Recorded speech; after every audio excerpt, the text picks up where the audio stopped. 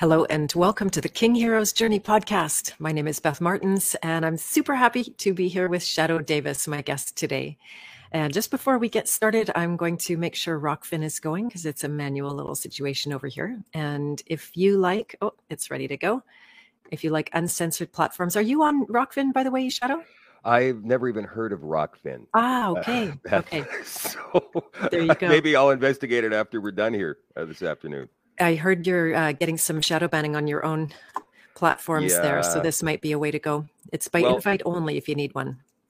Facebook definitely is got me in the grasp of a shadow ban, but on Rumble everything seems to be still a go, and on Twitch I don't know. Those are the three platforms that I'm on, but I'm thinking about switching over to Odyssey from Twitch, and we'll just take it from there, and maybe add a couple more platforms along the way. Right. You're not on YouTube, correct? I think I'd probably be pulled off YouTube in about 3 minutes or less. I'm amazed I'm still here. Heavily shadow banned, though, I hear all the time. Yeah. And so here's the Rockfin link for anyone who wants to jump on an uncensored platform. We've already got some people over there. Hello to Rockfin.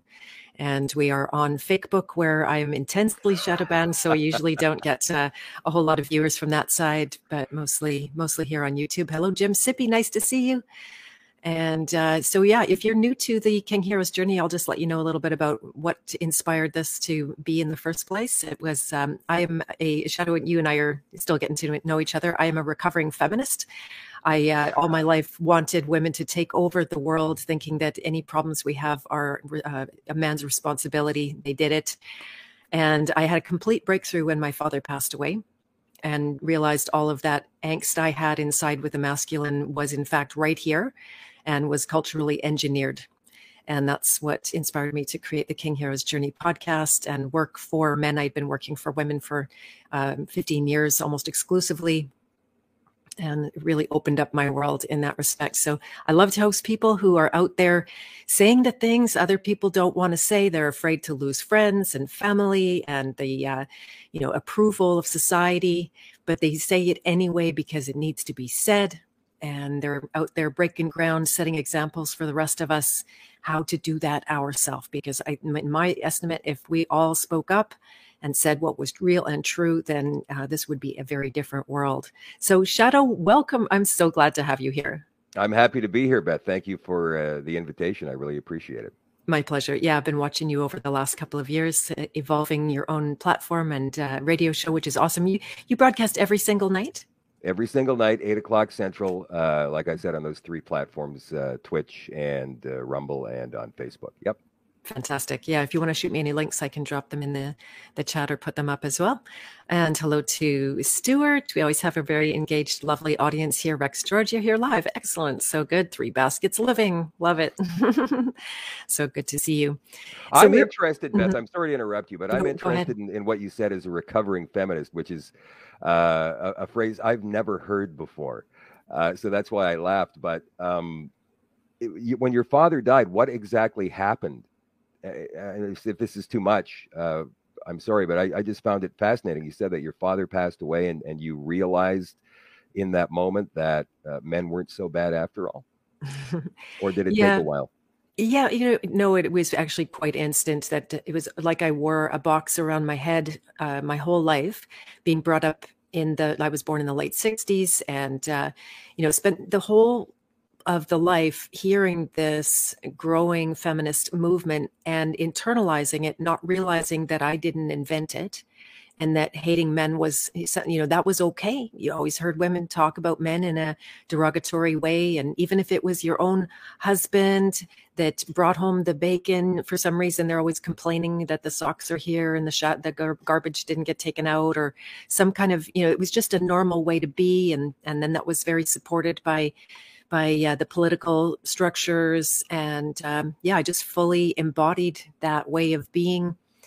And I was totally convinced if there was a problem in the world, it was because of the patriarchy, because men ruled the world. What was your interaction with men like at that time? Was it always standoffish, or was it even angry? Not the best. I see you're going to interview me here, which is just fine. I love to ask questions. This is your show, and I find it fascinating. That's why I'm asking. Yeah. Not the best, right? Long trail of difficult difficult relationships with men, with my father in particular, lots of war there. Now we were very closely aligned at the same time, that there can be strong divide and strong attachment. I actually worked for him in his public relations and communication firm. I was vice president by the time I was 25. So he mentored me very closely, but I was always at war with the masculine. And so, any conflicts that would erupt with, say, a partner of mine or my father or men in the world, I actually became very masculine. In the marketing world, I was named a ball breaker. I didn't find that out until I nearly dropped dead of a stage 4 lymphoma in 1999. But, I was wearing the suits and I was given the orders and telling people what to do and cracking the whip. And it was something that until my father passed away, I couldn't see through the illusion of where the war actually lay. It was right here inside myself. Mm-hmm. And you might not know this, but I work with archetypes. I actually published a book just before the pandemic hit on my journey with cancer, surviving that, and the 8 archetypes of the hero's journey. And then I saw, as I began to write the book, how there was a very different experience from the feminine compared to the masculine, and that men went through the very same hero's journey in a very different way, struggling with different things along the same path. And so at that point, when I saw there was no more of my father to have conflict with, and it was between me and me, I healed that part of myself, the masculine, and right away began to see and interact with men in a completely different way. So thanks for asking, because I think my audience doesn't hear it very much. I am going to have you on my show. That's a fascinating journey. My philosophy on, on people in general is you take them one at a time. It's always been the way that I've thought about it. For example, if I were a manager in some firm, I would, and there was a job opening, I would interview, let's say 20 people. I would not make sure there were 10 women and 10 men there. I would not make sure there were 3 people of African origin or whatever. I would just take the 20 best people who applied for the job. And the good old days. Well, that's how it should be. It doesn't matter what your skin color is or your cultural background or your religious beliefs or your sexuality. That doesn't matter to me. What matters is, can you do the job and can you do it well? Exactly. That's reality, right? That's I would hope reality. So. Yeah. It doesn't seem so much anymore, but hopefully we can get back to the common sense. Exactly. All right. Well, I would love to ask you, one of the things I wanted to do today was geek out on podcasting. When you and I had a chance to meet in person, I don't know if you remember, and I don't hold it against you, but we were over at the Pony Corral, and you were hosting an event in that time when nobody could really go anywhere, and certainly not unmasked. And this restaurant, maybe I shouldn't say their name out loud. Maybe it's okay now or something, but there we were having fun. I know they shut us down dancing. That was against the COVID restrictions. We could be in there like eating and making merry, but not dancing. It was so funny. And then when I met you, I mentioned that I had a podcast, and you asked me if I liked it. And I said, I love it. And you could just see there was a real connection there. It's a thing. It's almost an archetype of its own, that desire to not only just get information for yourself and connect in the community, but to bring that to your people. So what's it like for you to be a podcaster? Well, it's very similar in terms of an audience response to when I was on radio. I spent 37 years on radio all across the country. And the similarities are you're talking to people, you're connecting with people. Generally with a podcast, you're focused on one topic.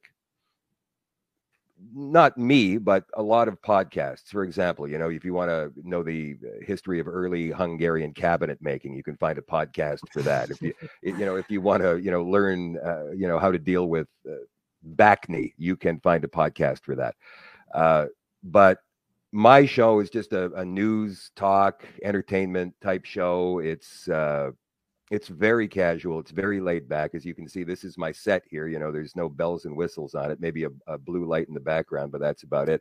But the difference between podcasting and radio is that, with radio, people don't necessarily tune in for you. They're listening to the radio station that you happen to be on. And they're listening for the music. They might be listening for a contest. When it comes to podcasting, they are searching you out. They want to hear what you have to say about whatever topics you're going to discuss. And so you have a lot more dedicated, ferocious following, if you will. People become absolutely drawn to the show, and you can build a community quite easily with a podcast. Whereas a radio station, it's just a radio station. Might be on in the background. They might not even be paying attention. But with a podcast, you are talking directly to people, especially, right now, as you're doing live streaming.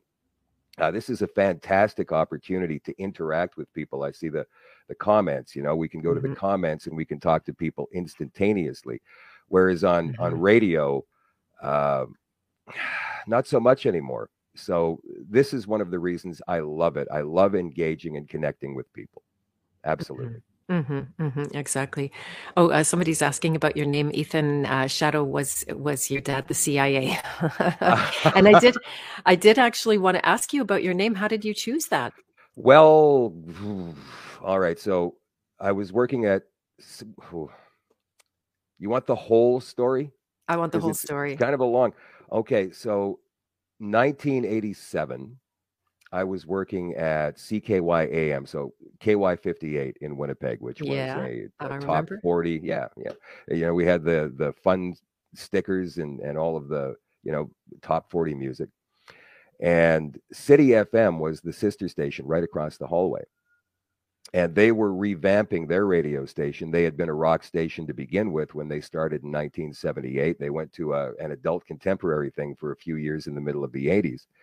Which was a huge failure. So they decided they were going to go back to rock, and they needed a new team of radio personalities to do that. And I guess they saw something in me. So they came across the hall and they asked, hey, would you be interested in coming over to City FM? And I said, absolutely, I would. I mean, that's the station I listened to in high school. So I sat down in the program director's office, and he said, all right, so we want you to start next week. It was like, I think, a Wednesday or Thursday afternoon. We want you to start next week, but your name, we need to change your name. We need something flashier. And I said, okay, well, what do you got in mind? He says, well, we've got Lamont Hollywood on the air right now. Across the street on 97, they've got a guy called The Bird.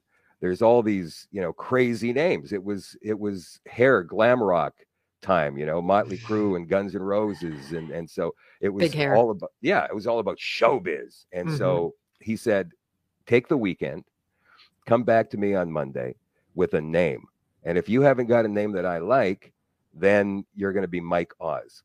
And I said, Mike Oz? And he goes, yeah, Mike Oz. And I went, I don't want to be Mike Oz. And he goes, well, that's going to be your name. And so I went, oh man. So I on the Friday night, I invited a bunch of friends over, big bottle of rye. I was 23, I think, maybe. And so you were a puppy. Five of us sitting around. And I said, well, I need a name. Why do you need a name, man? You already got a name. And they're all laughing. And I said, well, I'm going to be working on City FM starting next week. And they all freaked out because, that's the radio station they listened to growing up too, right? So they thought it was cool. So I said, I need a flashy name. So we came up with, and I hadn't shaved in a few days. So one of them said, Shadow, 5 o'clock Shadow. And I went, oh, good idea. But we need to make it a name. So instead of a W, you notice that I got an E on the end of it. We made it a name. And all we needed then was a last name. So we cracked the phone book and we found all the generic, last names of the time. Like there was Williams and Thomas and Michaels and all those names. And so Davis was the last one. We'd scratched off all the others. And I went Shadow Davis to the 5 guys who were hammered by now. And they went, yeah, Shadow Davis. And when I first said it, it didn't roll off my tongue so well. But as you keep saying it, it's just your name all of a sudden. And, it's been like that for 35 years. Oh, wow. Yeah. Wow. So, I've had great friends, Beth, over the years that I've met with that name, and they call me that name. They know what my actual name is, but they choose not to call me that. They call me Shadow. So, that it is what it is. So it may as well be my name. I mean, it's not legally on my driver's license or anything, but that's what people know me as. So I just stuck with it.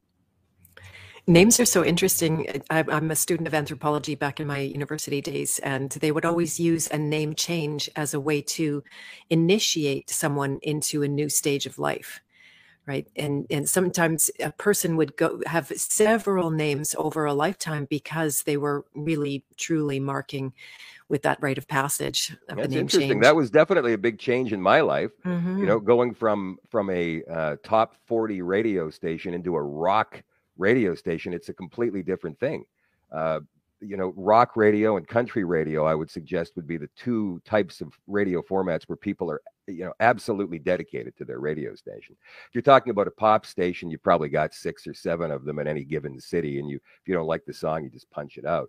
But when it comes to a rock station, for some reason, people are far more dedicated to that kind of a station than any other.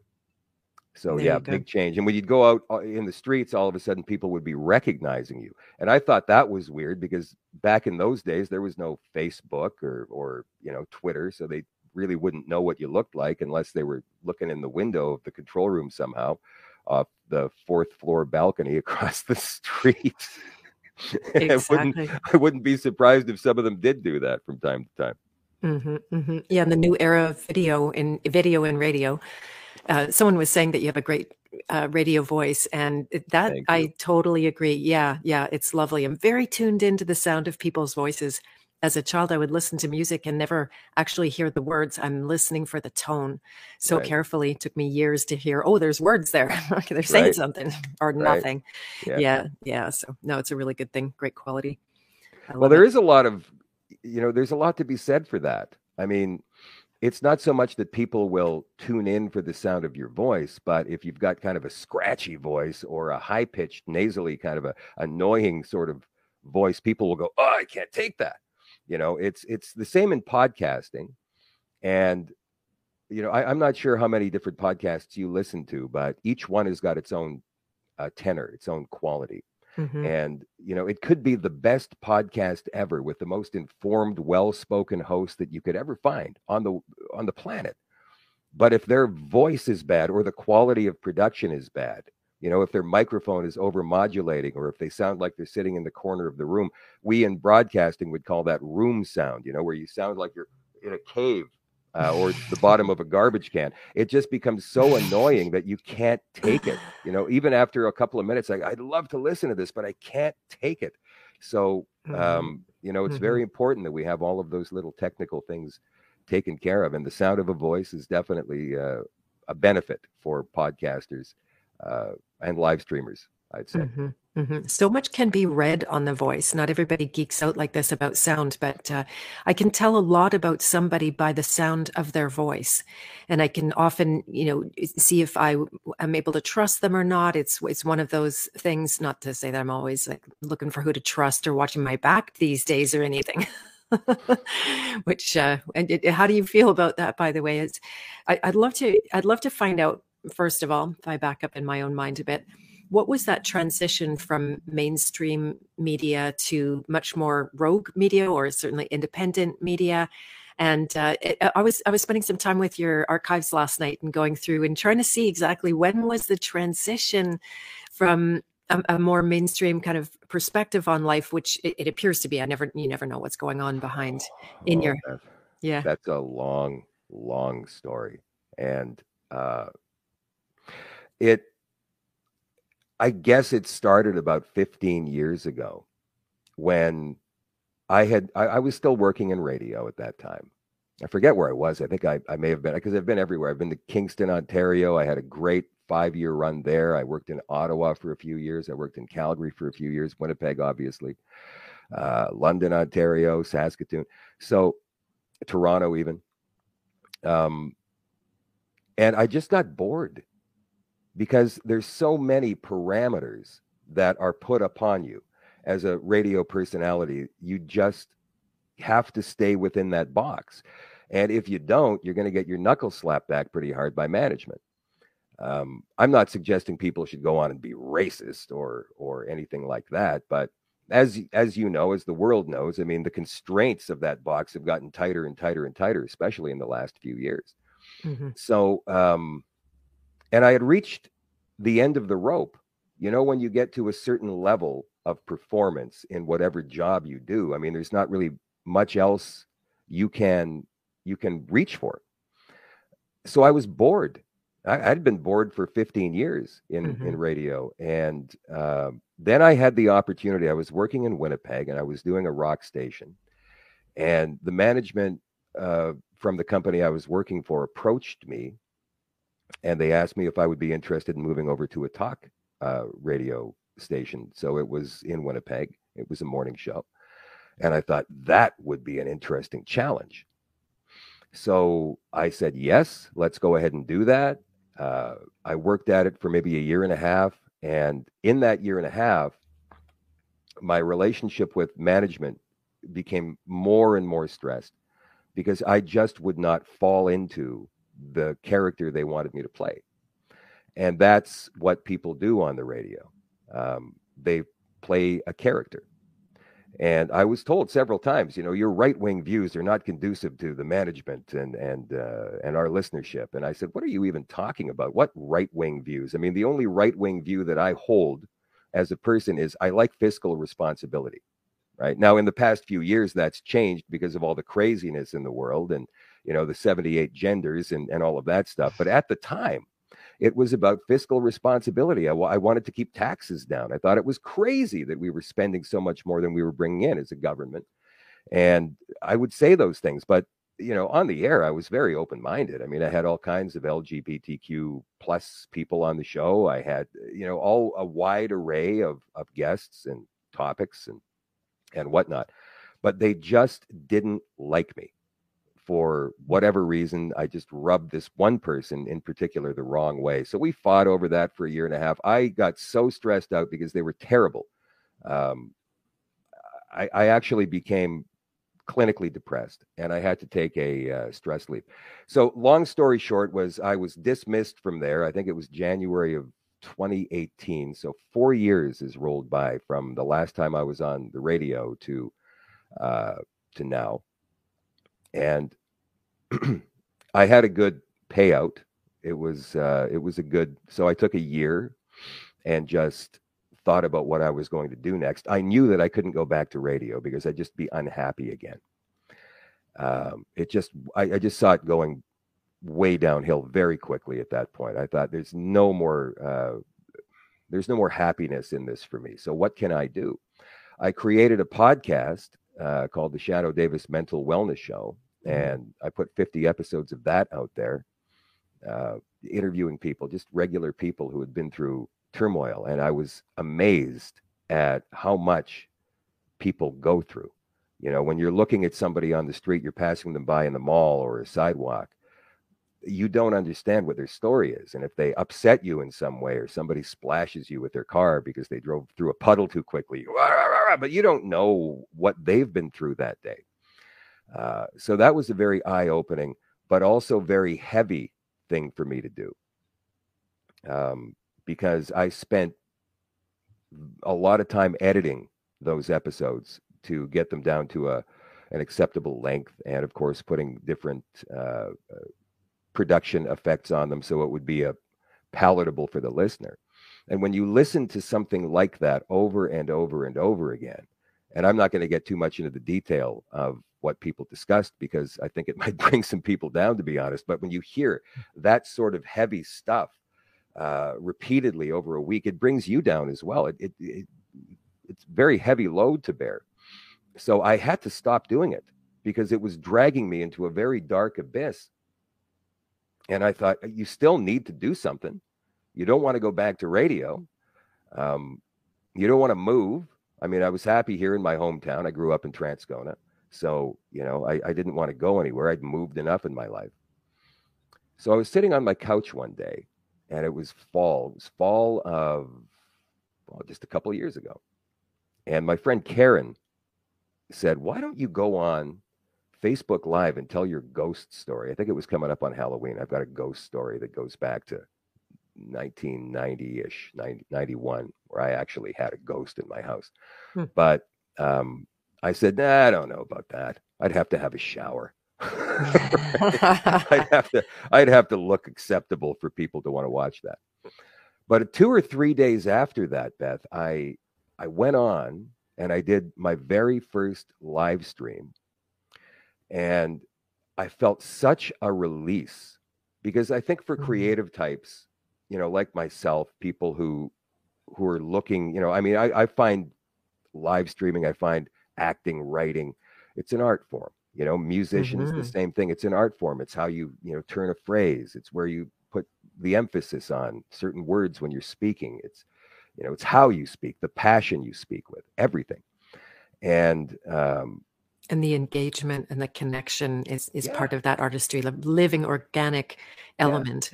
Yeah, it is. So I went on and I thought, that was fun. I have to do that again.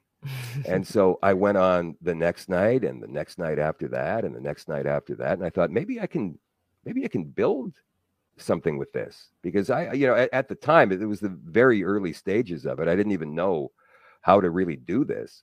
So I taught myself very quickly certain things that you needed to have, technically speaking, so that you could, have a decent looking and sounding show.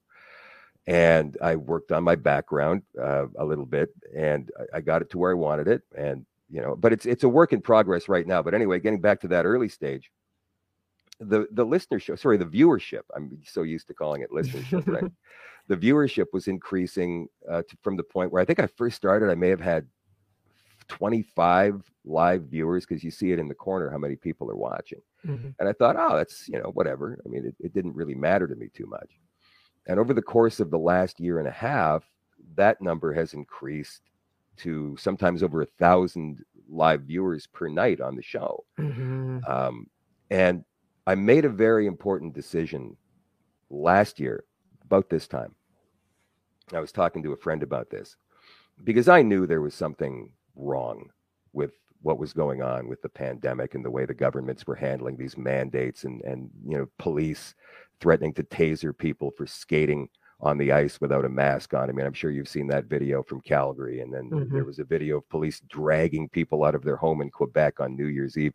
And there were so many things that didn't make sense. You can walk into a restaurant wearing a mask, you sit down, then you can take the mask off. What? Like, you can't. They're still doing it, which is right. You can fly out a plane, but you have to go through all the testing. But you can ride a city bus, which is worse, in terms of proximity to people, without any testing or without any vaccine passport. And so I just went, there's something so wrong with all of this. Even though I'd been commenting on it for the first 5 or 6 months of my show's existence, I made a decision. I said, I'm going to go hard on this, because it's wrong. It's what's going on right now is wrong. And as I made that decision, things got worse and worse, and the divide between people became worse and worse. And they hadn't brought the vaccine passport in yet. But I remember asking a restaurant owner in Winnipeg, I said, you ever foresee a day where you would be turning people away at the door because they weren't vaccinated? And he laughed. He said, No, I don't see that at all. This guy happened to be very high up in the Manitoba Restaurant Association. And guess what he did a few months later? He instigated several different restaurants in Manitoba to go ahead and do that. He encouraged them to do that at the government's request. And I became livid. I went, wow, this guy is Benedict Arnold of the worst kind. He's not only is he into segregation, but he's a liar. And I just didn't. And a ringleader. And a ringleader, encouraging people to go ahead and make that divide even worse. And so, when I saw all these things happening, I was already down the rabbit hole, Beth. I already knew what was going on, or at least my opinion of what was going on. It has nothing to do with the QAnon people out there. It has nothing to do with lizard people. It has nothing to do with any of that. It has to do. No, it's just not that, right? I mean, like I believe in people going out and doing their own research, but what I believe in is, if you're going to come back with a story, you better be able to damn well prove it. You've got to have some evidence behind your accusations, or even your opinions, or it means absolutely nothing. For example, in the last 2 months, since Pierre Poilievre has decided he wants to run for the leadership of the Conservative Party of Canada, people have been spreading around some weird website that I can't even find myself, that claims that he was on the board of directors, or he was at least a speaker at one time with the World Economic Forum. Now, he has denied that repeatedly on several different alternative media broadcasts. There is no proof of any linkage between Pierre Poilievre and the World Economic Forum or the Young Global Leaders Program. And yet there are people who are absolutely adamant that he is, based upon that one website where some guy makes a wild accusation with no proof, right? That's what the left-wing corporate media does, right? They'll say, sources, anonymous sources say. When you say anonymous sources, that means that you can say and do whatever you want to say, right? And you can say, well, we're going to keep our sources quiet so that they don't get in trouble. I'm sorry, but whatever. Anyway, so I decided, last year about this time to really go hard and explore all of this. And it's just become what it's become now. And I'm very happy that people seem to enjoy what I do every night. And I'm going to keep doing it. Someone says it's on the Wayback Machine, or is that not credible? I mean, no, it's not credible. It's credible as any source on the internet that's making claims, because you're just going to find the details and still have to verify.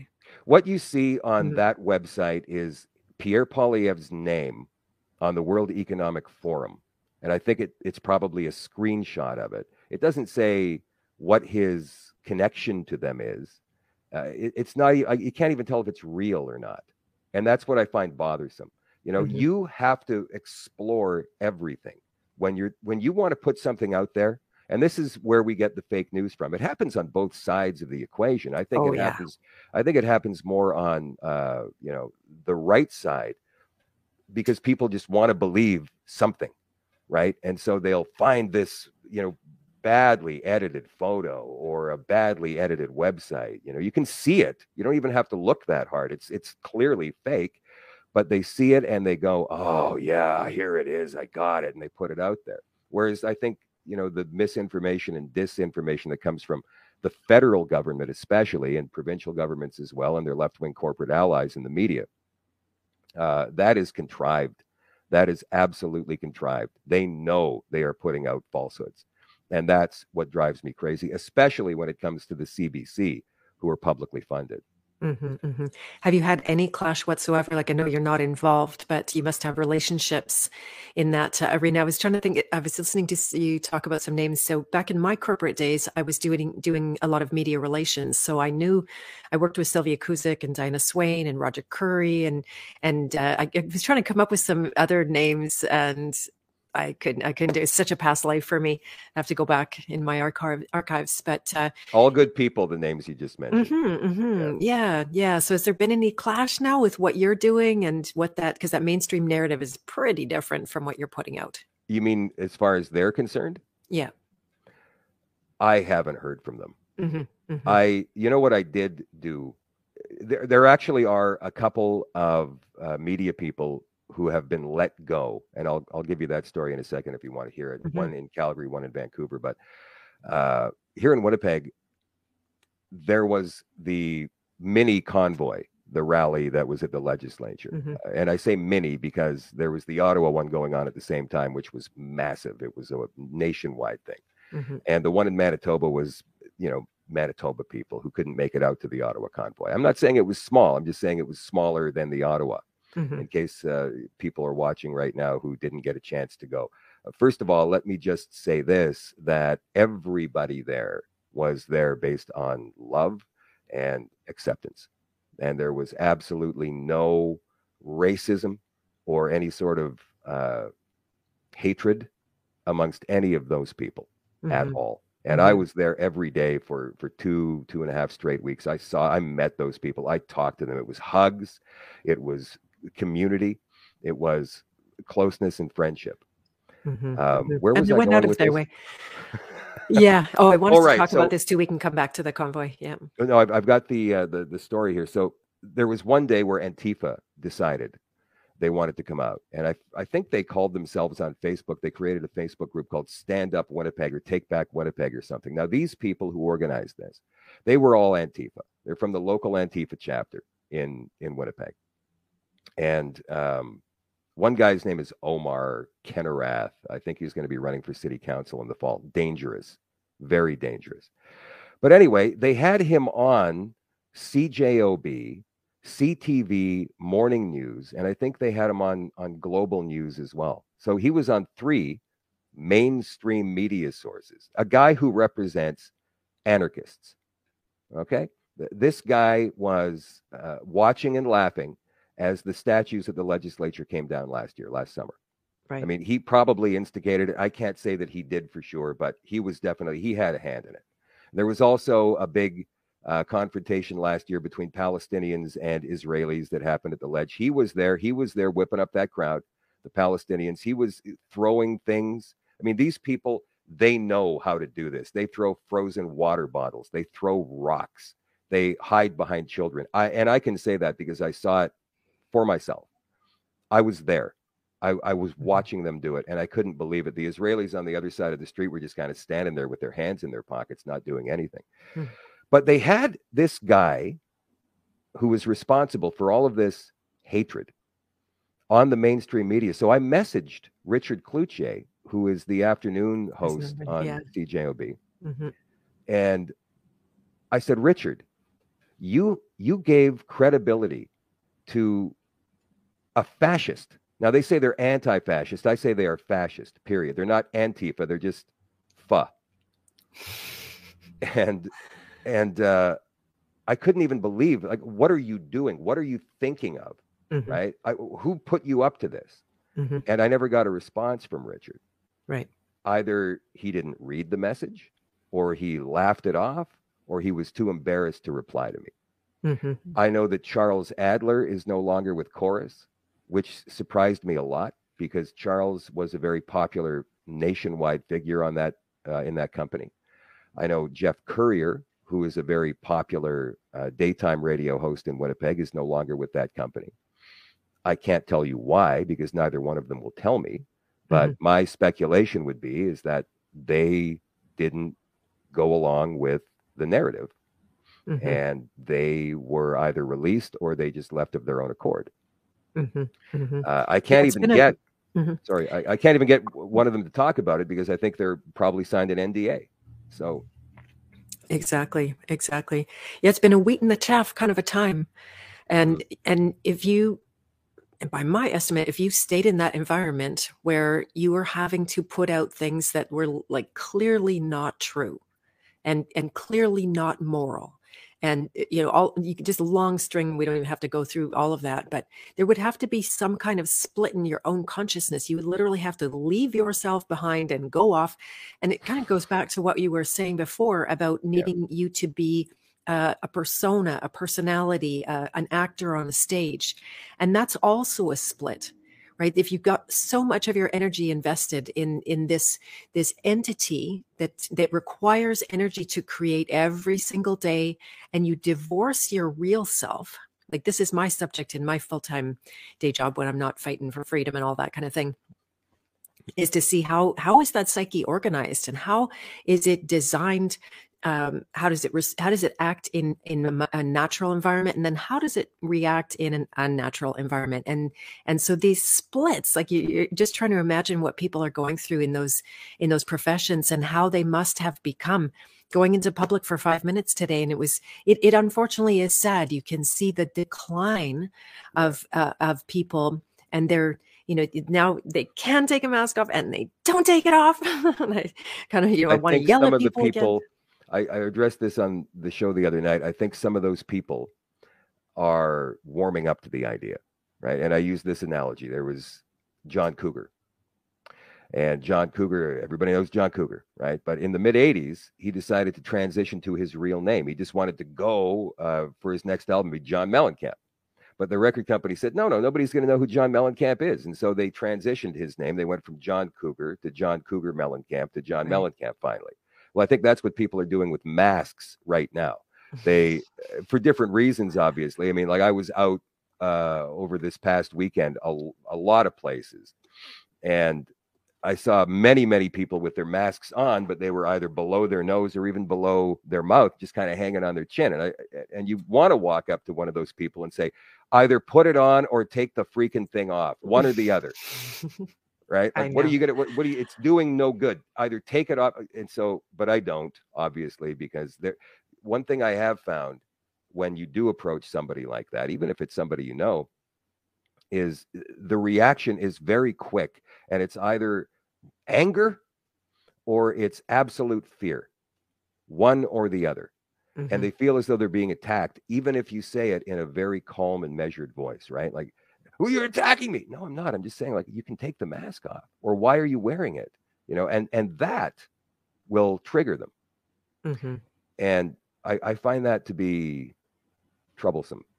Mm-hmm. But getting back to what you were talking about, you know, the persona, the split between Shadoe Davis and my real self. I've explained this to people many times over the years. I am the same, right? But Shadoe Davis is just, you know, maybe a little bit more, 10% more than my real personality. He might say something or go a little further with his opinion than I would. But it's the same person.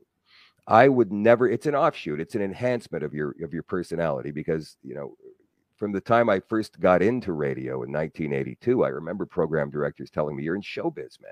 You have to be in showbiz. You have to engage people, and you can't engage people by sitting there talking like this and being blah, blah, blah, blah. You've got to be able to grab their attention." So that comes out in you, that showmanship, that performance angle. But I don't think that Shadoe Davis would be able to think completely differently than the real me, you know. Mm-hmm, mm-hmm. Yeah, that's a different level into alters, right? Where the personality literally, you know, that the split might be much more permanent, and the parts are not aware of each other. I know. No. Yeah, I know that would be a complete and total split personality, right? And so these people are absolutely conscious of what they're doing. So that means one of two things: they have completely compromised their integrity, or they believe it.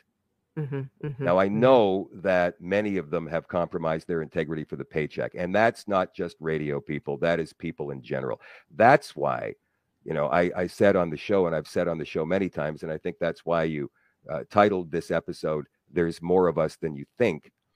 There are people out there who believe that everything that's gone on has been a complete sham, but they're petrified to come out and say it because they think there's going to be this massive backlash against them. They might lose their job. They might be canceled, right? Mm-hmm. And yeah, that is absolutely possible. But so what?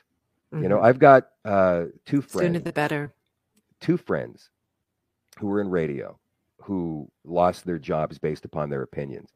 One in Vancouver named Kid Carson.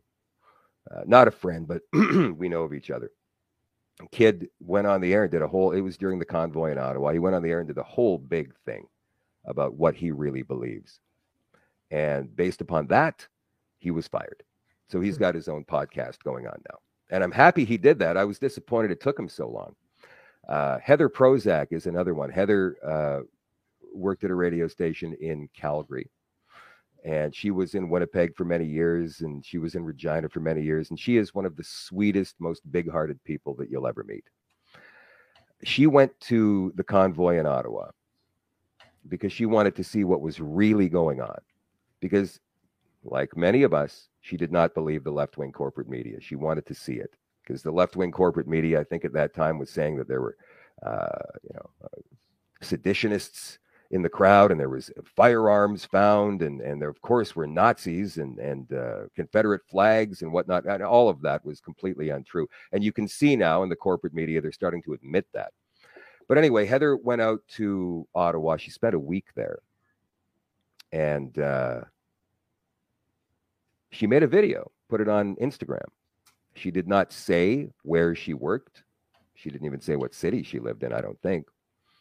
But the video was all about, wow, you would not believe the love here. That's what all this is about. And she spent a week, like I said, she got up every morning. She walked through the people. She had an amazing time. She gets back to Calgary, and I'm not going to go into too much detail of what happened, but she's no longer with that radio station. Right. Yeah, just reporting on love, right? Like it wasn't even a report. It was just like going on and saying, this is what I think. right? Like this is what I think, and why is that wrong? That we should be able to go on a public forum and say what we think. I mean, this is what my experience is based upon what I've seen, and this is what I think. But the censorship is so out of control, not just from social media, but also from corporate America, corporate Canada. You know, and these two past examples that I just talked about are absolutely what's going on right now. So yeah, people should probably have reason to be concerned if they haven't got enough money to sustain themselves without their jobs. But that needs to stop. And I think the more of us that stand up all at once and say something, the faster that whole thing is going to go away. It needs to, because it's no way for a culture to be. Right. And, you know, so when society tries to make or starts to make unreasonable demands of you to do things that make no sense and even bring harm to you, and that they put your livelihood on the line for that purpose. And so there's going to come a point of choice sooner or later. Like, did you take the first jab for your job? Did you take the second jab for your job? Are you going to take the third jab for your job? How many 27 jabs? What's your line in the sand? Right. And to me, one of my roles in my life is as a business coach. I have always seen this for 20 years. When I was kicked out of my life by inventing a stage 4 lymphoma and getting so sick I almost died, I kicked myself out of my life because it wasn't right for me, like 100%. There were things I loved about it, but the whole corporate world, it's faceless, nameless, soulless. And I didn't feel like I could just quit because it was my family's business. Anyway, that's a big story. Maybe I'll tell it on your podcast. Sure. But I knew at that point, I knew that everyone was going to have to make their way in the world. Right. So, you know, you could have easily got a whole bunch of different jobs in the media world. Many people would have had you by that point. You had a reputation and audiences. And then you decided to go rogue instead, to go independent and do your own thing. I hope you don't mind that term, rogue. No, I think it's kind of funny. I don't, you know, it's funny that you would say it like that. And I think there's still many people who believe that that is the case, because there's this monolith they call the mainstream media. Yeah. And I say we have to stop using their expressions, right? Mainstream media is not a monolith. As a matter of fact, it's not even mainstream media. Mainstream, to me, denotes something that's right down the middle, right? The way the media has gone these days, they are so far left. They are corporate, in that corporate culture that you just talked about, Beth. Faceless, soulless. Decisions come from Toronto or Vancouver, where 3 people get just redlined right out of a job. And that was going on well before any of this stuff happened. So, yeah, you know, I don't see them as anything mainstream at all. As a matter of fact, I would suggest that I and many others like me are far more mainstream than they are, because our opinions are based upon common sense. Exactly. And if we flip over to the truckers convoy, I actually didn't realize you were in Ottawa. I saw you interviewing Todd McDougall quite a few nights in a row. So I wasn't in Ottawa, but he was, and he came on the show from Ottawa. Yeah. Yes. Okay, good. I got that right then. And yeah, so it was a very fascinating thing to watch. I had all my eyes on it, and several hours went into it. And right away, I found one of the trucker convoy guy organizers to have on my show and talk about that, and got deep in this rabbit hole and started to see that there was, first of all, you know, multiple factions. There was the whole Zello thing I was tuned into for a couple of days. Right. Yeah. And then my guest that I had on, and his name escapes me at this second, I'll think of it, Jason somebody. And he's like, no, don't listen to Zello. And I'm like, huh? That kind of makes it sound like you're not on board with them. That's right. They're not good. Oh, okay. So there's at least 2 factions going on here. Right. And as the days went on, you could see Pat King jumps on, and then they come on and say, we have nothing to do with Pat King, and try to divorce themselves from his whole thing. And, you know, I think the whole thing was a psyop in its initiation. It was started to actually create a famine. There's articles out there, at least one very detailed article that was written before in anticipation of this famine that was going to get created because of the supply chain thing. Like, now, who knows, that could also just be a bunch of BS, but I do believe that's what they were trying for. Now, in the meantime, the people rose up. The real people, the organic movement. And you said it on one of your podcasts, I think the other night, is that it came from the heart. Yep. Yeah. It's still coming from the heart. The funny thing is, it's a very good thing, or very good point you just made about the initiation of the convoy being a PSYOP. It's possible that it was. I don't know when it became a grassroots from the heart movement. I suspect that these two factions, and there were more than two, but I suspect that these two factions, one was genuine and one was controlled opposition. And you can tell that from the bad actors that became involved with one of the factions. Some of the spokespeople that one faction of the truckers was using, very, very, very steeped in political background in terms of, spinning stories, both from the Conservative and the Liberal Party. I can't recall their names right now, but I was wondering, because I looked both of these people up, and I was wondering, how did they become involved with the truckers? They are political operatives. How did, they're political staffers. That's their professional background. How did they get involved with this? But you're right. The other faction was absolutely grassroots. The thing is, I don't know which is which, even now. It's difficult to say. There's been so many people, and getting back to the Pierre Poilievre World Economic Forum thing, there have been so many people who have been saying, well, he's controlled opposition. Well, he's controlled opposition. Well, he's controlled, or she's controlled. So, all right, hold on. Let's just back up and take a breath for a second here and go, all right, if everybody is controlled opposition, then who are the good guys? I have a joke with a girlfriend, and she says to me, well, I'm not controlled opposition. Because honestly, you start going through most of the characters on the stage are at some level, and maybe some of them are truly self-aware, paid and bought for in that position. Others might be more like grifters, just trying to take advantage of the situation, the fact that people are gathering and responding to certain kinds of messages to manipulate. What I've noticed also, because I'm very deep into the law world, just as of the last couple of years, I never ever wanted to study law, but here I am. Have a number of law groups, and more. I think I've done 180 podcasts since the pandemic started, and just really trying to dig into what exactly can be done here. What are the remedies at the level of the law? And there's a lot of personalities, a lot of characters in that show, and they all have something good to offer, at least 80%, because otherwise no one would listen to them. Right. And then they've got 20% where they take people either nowhere or sideways, completely off track. And especially when there's, the big hopium, the big dose of hopium that they're, we've got it all handled. I wrote a 192-page document, and we're going to take Trudeau out. And then, 2 years later, it's crickets and nothing going on. Yeah. And we're all still waiting for that guy to take care of it. Well, when you listen to QAnon people, and I don't want to disparage the people that follow that, because I will then. Yeah, you go ahead. But you know what I mean? The thing is, I've been hearing now for over a year, Trump's coming back. It was a fake election. And that may be. I don't know what really happened, whether it was rigged or what. There seems to be a lot of evidence that never got looked at by any of the courts down there for whatever reason. I don't know. But you don't really know what's going on, even when you read something that you think is credible. So it's up to us to put everything together.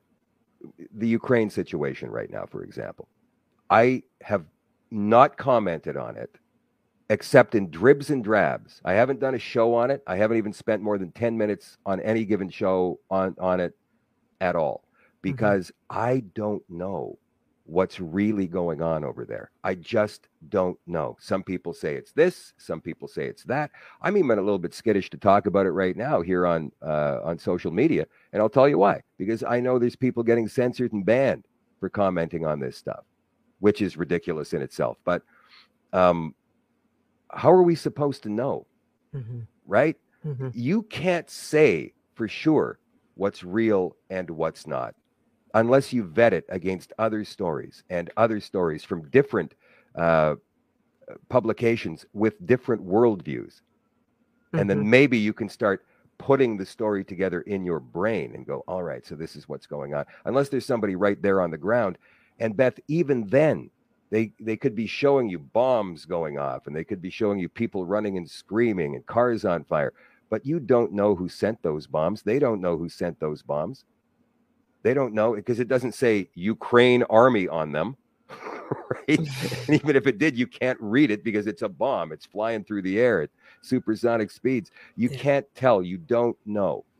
So this is the dilemma that we face these days. And I think Donald Trump woke us all up to this in 2016 when he said fake news.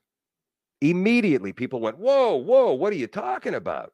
Fake news. Like you were impugning the news. You were impugning CNN. And then, for those of us who went, yeah, I have seen this kind of thing go on before. I spent years in this business. I get it. For somebody to actually come out and say that and not play their game, well, what happened then? They became inflamed and they started fighting back, and they became the news. They were supposed to be covering these people, and they went harder to the left than they've ever been before. And they were harder on Donald Trump than they ever were with any other president who had done many, many more terrible things than Trump ever did. Why all that hatred? Because he called them out on their crap, right? And he changed the game in many, many ways. So now we can look at the corporate media for what it is. It is a propaganda machine, and that's all it is. So our job as responsible citizens is, well, there's a couple of things we can do if we really want to stop what's going on right now. We have to know what's going on, so we have to educate ourselves. We can get involved with local organizations who are interested in freedom, but they have to be interested in freedom first. It's not about well, these are my indigenous rights and then freedom. It's not about, well, I'm a Christian first and then freedom. It's freedom first. When you talk about all of these different organizations with these different plans and then nothing ever happens, there's a lot of these little organizations that are doing that, and they never get anything together. And because of that, people become demoralized. Get together with a group in your area that is active and doing something. What do I mean by active? I mean running for public office, right? That is where we're going to take it back. Getting together for social events with these folks so you can discuss things, you can talk about things, and it's going to be easier to bring that middle ground of people in, the people who are wearing their masks here on their chin, Beth, those people. Those are the ones who desperately, I think, want to speak out, but they're scared, right? They don't want to go to a rally holding a sign because they think they're going to be fired, but they will go out to a bar one night to watch a band with you. And now that we can do that because mandates are lifted, now we have the opportunity to actually speak to these people in rational terms that they will understand and ask them some questions. I mean, like starting with the Charter of Rights, ask them if they know anything about the Charter of Rights and show them, because right now the Charter of Rights is the most important document in this country. No. I've been covering this extensively. The Charter of Rights, it turns out, if you tune into and you want to meet any of the people from Stand for Thee that are out of Ontario, I just unfortunately need to get on the soapbox for a second on this. But the Charter of Rights was designed to sabotage the Canadian Bill of Rights.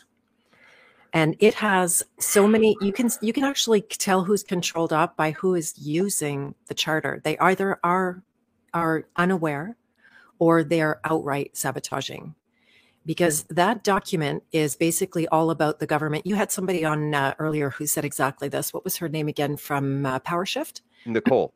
Right. Nicole Leberseur, yeah. Now, she says that the charter is a working draft right now, and it hasn't been ratified by the UK Parliament. But Brian Peckford who is the last surviving signatory of that charter. You think that Peckford is a controlled op? 100%. First of all, where is he? Where is he for 2 years? I mean, you're talking to a woman with intuition here, so this is where I come from. I have no science. I know things inside, and then I start to get intel from my audiences, and then it helps to confirm. But where was he for 2 years while our rights were being completely decimated? And then why does he pop up, and why does his story change from time to time, where at one point he was, I just heard this yesterday, at one point he actually penned the charter, and then another one was that there was 3 things that he said that are, one of them, 2 of them are going to be a lie, or all of them are going to be a lie. Why would you be changing your story? And then the nature of that document, the charter, is about the government giving you rights and the government taking your rights away under appropriate circumstances. It's built right in there. People on front lines of, say, that the truckers' convoy would be shouting out Section 7. Now I'm going to get these numbers wrong, but Section 7 of the charter, and the cop would shoot back Section 1 of the charter, because that undoes all of the things under these circumstances. Whereas the Canadian Bill of Rights, 100% has no out. No. Did you see the episode that I did with Brian Peckford? I did not. I heard you talk about it. You probably should go watch that. And Section 1 is the section that gives a government the opportunity to try and do this. As long as they prove it, they have to justifiably demonstrate that what they're doing is just in a civil society. And I'm paraphrasing it because I'm not recalling the exact language off the top of my head. He makes a point of saying that no government in this country has proven that anything they have done is helping, right? So they cannot prove that masks have been beneficial. Either they can't or they won't. They haven't got the data. Why have they not gone to court to prove this? They haven't done it. That's why all of these tickets, and one of the tickets that you see behind me here, I've got 2 tickets for breaching the emergency health orders a couple of months ago that doesn't even go to court until sometime in June. And I'm just going to say this is constitutionally unsound. It's against the Charter of Rights and Freedoms. That's what my argument will be. And there's several others I could use, but I'm going to go with that one. He absolutely makes a point that every provincial government and the federal government have been wiping their feet with the Charter of Rights and Freedoms, and he can't figure out why. So he himself is going to court. He's launched a case, and he's using Section 7, the travel section of the Charter of Rights and Freedoms. Now, I understand what you're saying, and I understand what Nicole has said about all of this, and these are conflicting opinions, obviously, about where our rights are and maybe why the governments have been able to do this. But yeah, maybe we can talk, maybe go for a tea or something after, sure. And I can brainwash you more on that one. Well, you know what? I would say that Mr. Peckford is not a controlled op. He has been speaking out for well over a year now. So if he is, this is the first I'm hearing of it. I spoke with that man for 1 hour and 15 minutes, and he told some interesting stories about, he never said that he was the lone, author of the charter. He said he was in a room with 9 other premiers and the Prime Minister, Pierre Elliott Trudeau at the time. He took us through everything of that process.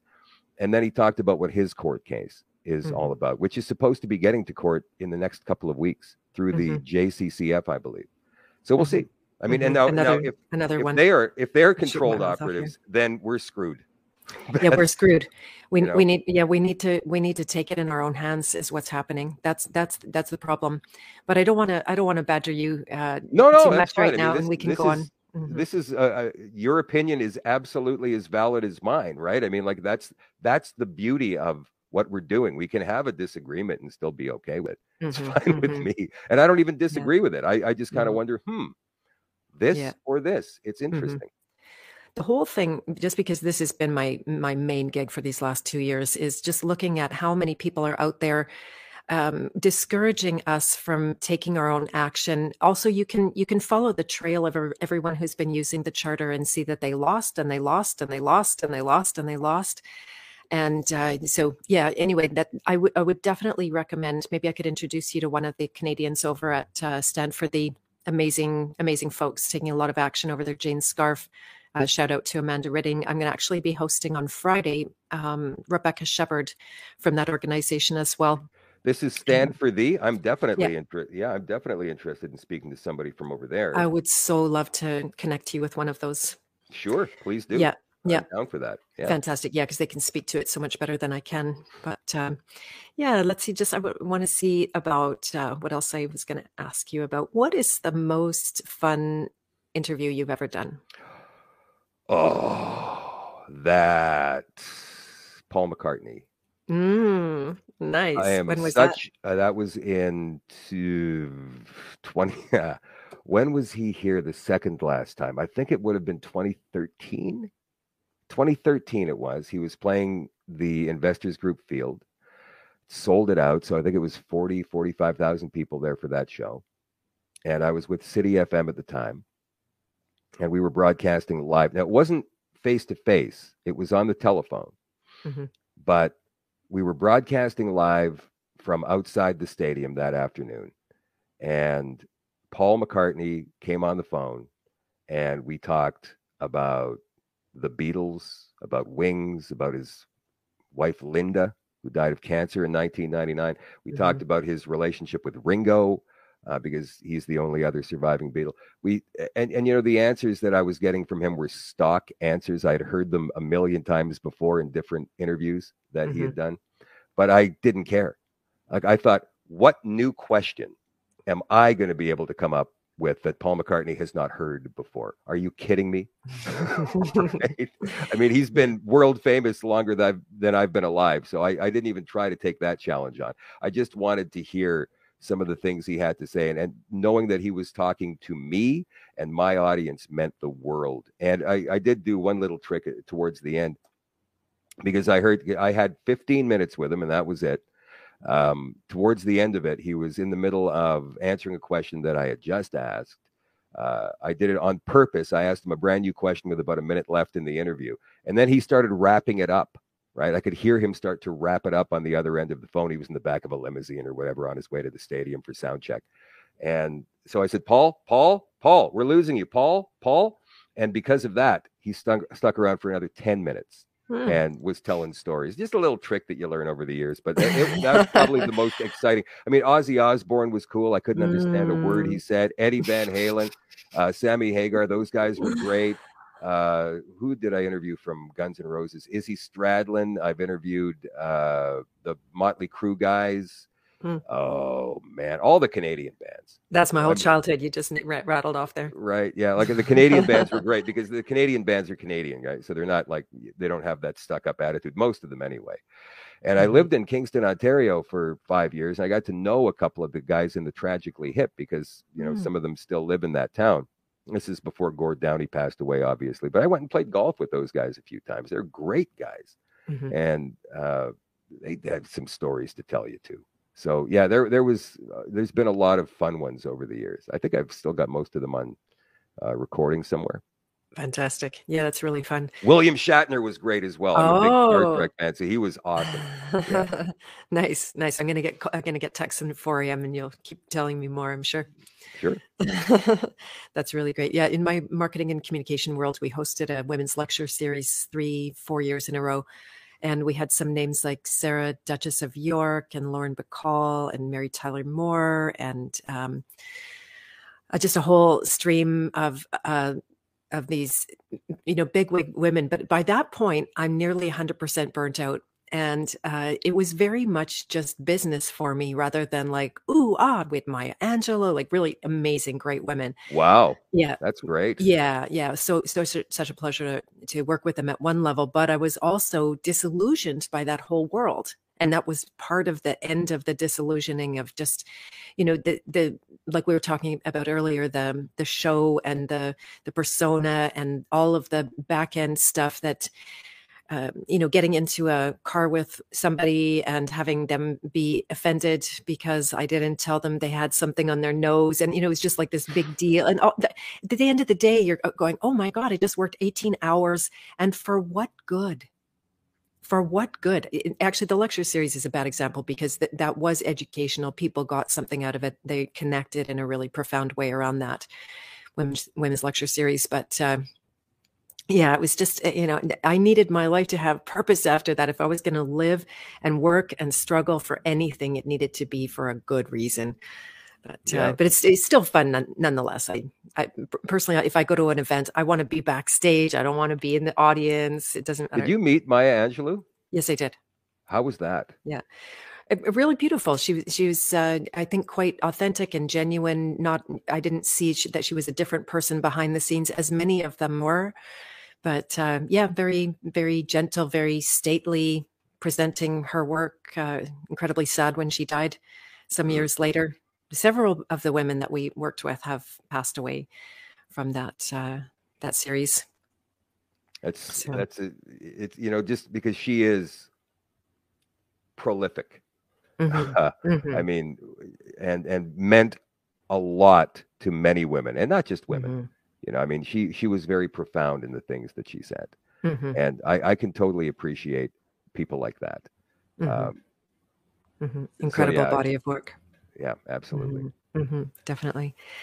So let's see. I think I wanted to ask you a question about what is the most courageous thing that you've ever done in your life? What I'm doing right now, without a doubt, what I'm doing right. I mean, I've done some things over the years that I thought might have been courageous. My whole attitude is just like that. I don't hold back from much. But what I'm doing right now is different. And I can tell that it's different because of the messages I receive from people.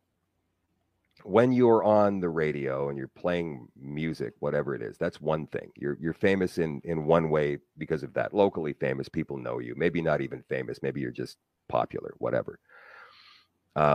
And in that world, I would go out and do a personal appearance, maybe a movie premiere or a night at a bar or something. And people would walk up to you. They want to know what your interests are in music and all of that stuff. And that's fine, right? But this is profoundly more important than that. When people approach me now, they're thanking me for building the community. And, I don't want to take credit for that because they built the community on their own. I didn't give them any rules to do that. I mean, they've built the community themselves in that comment section and on that page. And then in person, they've built it. I mean, they have met each other at different functions over the last year and a half, which I'm grateful for. But when I see people now, Beth, it's that they're so emotional and they're thanking me for speaking out because they can't, or for keeping them sane in this clown world that we're living in. And to me, that means so much more than, hey, what's your favorite band? Not to disparage that, because that's what our world was back then. But now things have changed, and what we are all doing in this freedom movement right now is probably the most courageous thing any of us have ever done in our lives, I would say, because we are fighting a massive construct. Yeah, excellent answer. I really love that, and it's a beautiful thing. You must have that connector archetype going, as I do. That the will to bring people together. And again, in the law world, I really didn't know anything, but I had the will to gather people and bring groups together and bring speakers and bring knowledge. I'm going to be honest with you. Everything I've ever done has been an accident. I mean, it's never been intentional. Somebody, a friend of mine the other day, a new friend of mine said, "I think you're a master connector." And I went, what does that mean? You put people together. I said, look, that's not what my intention was when I started this. That's never been my intention. And anything that's happened in that way has been them. Like I said, I mean, just moments ago, I mean, I give them complete credit for creating that community. I just happened to be on the screen at the time. They're the ones who are building that community, are doing it. So I don't take any credit for that. Like, to me, they just came to watch me talk, and then more of them came and they made friends. Right? Because they're like-minded, I think. And they all believe in our freedom and liberty in this country. And so that's why they're there. Yeah. Very good. And do you suffer attacks at all? In my early days, there was a lot of attacks just because I had a lot of people in my world still that weren't on board with how I was speaking. But you mean from the Branch Covidians? Yeah, something like that. Exactly. Yeah. That's the expression try to I've take you used down or stop you or every day. Yeah. Every day. Yeah. I was walking. Well, what are you going to say? I don't even bother with it anymore unless it becomes a death threat, which I've had a few of. But oh darn. You just they mostly appear in the comment section of my show, right? And if they do, there's maybe one or two of them per show. And the key people, the ones I've known since the beginning, who are on the show every night, they will tell me in a message, there's so-and-so, this guy, right? So they want me to take him out. Well, I can't go through 2,000 or 3,000 comments, and just find the guy who's doing it. I try my best, but I go blind on that if I did. So you get that. You get emails. I get emails. I don't get any texts or phone calls because they don't know my number, thank God. But I give it to them. I was walking through Munson Park, which is down by 529, the restaurant, a few months back. And there was a guy jogging coming the other way.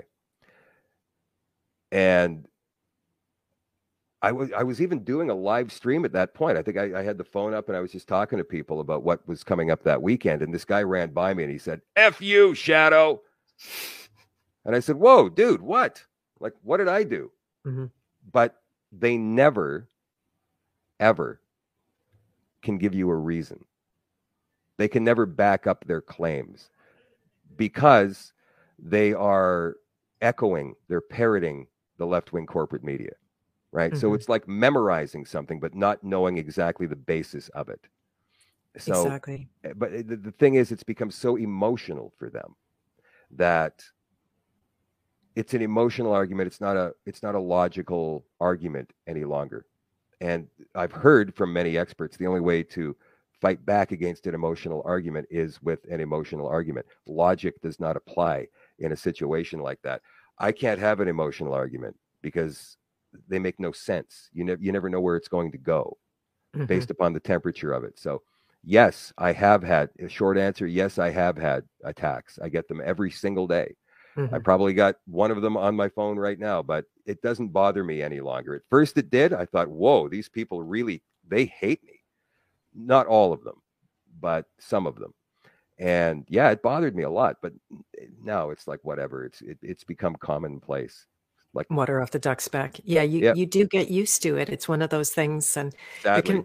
there can be a lot of pain, but the overwhelming majority of your audience is nothing but appreciation. You can see, I mean, I was on your stream last night and it was 1,600 comments in an hour and just nothing but appreciation. So I love those people. Right. Great. Like I'm not sitting waiting for that, but neither are you. Not you're doing this just for yourself because I like talking and it's fun. You're doing it for the benefit of an audience, so it's really great that they appreciate that. And I appreciate you like coming I said, up. some of it I do for myself because it's my outlet. But at the same time, yeah, of course. I mean, I'm doing it for them. For sure, I'm doing it for them. I hear from people, not just attacks. I do get nice messages too, and they say thank you, and so that just makes you want to go on again that night, even if you don't feel like it. Sometimes you just don't feel like it, like it's too much. All of it is too much, and you just have to take a night off. But I give myself weekends to just recharge, so I think that I can deliver 5 90-minute shows through the week without much trouble. That's amazing. So good, so good. I love it. And the very last question I'm going to ask you before we start to wrap up is, do you consider this to be a purpose for you, a kind of sacred purpose? Yeah. Very close friend of mine said to me a year ago when I made this decision, you're doing what you're supposed to be doing. This is what you're here for. and everything that led up to it. Everything that led up to it has brought you to this moment. So, yes, there is a purpose behind this. I'm not going to sit here and say it's a holy purpose. I don't know. I mean, I don't know what it is. I don't know if it's written in the stars. I have no idea. I just feel like I have to do this. And if I didn't, I would feel guilty about it because I know I can help. So with that in mind, and again, that's what makes me go ahead and do this every night when I just don't feel like it. With that in mind, I feel good about going on every night.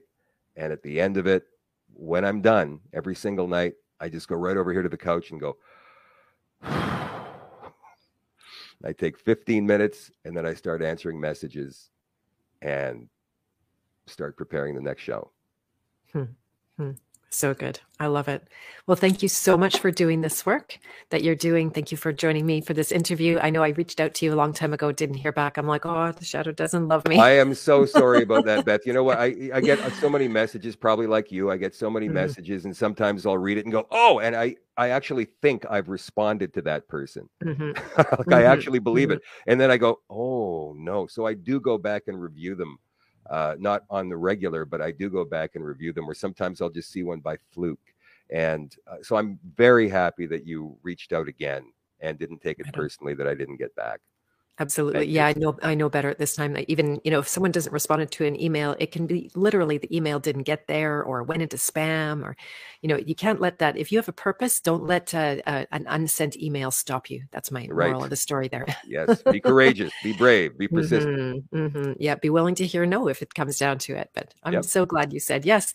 This was lovely. I hope we can do it again sometime. And you're getting lots of appreciation in the chat here. So is there anything you want to share with people about the times that you meet again and the platforms that you're on so they can come and follow you?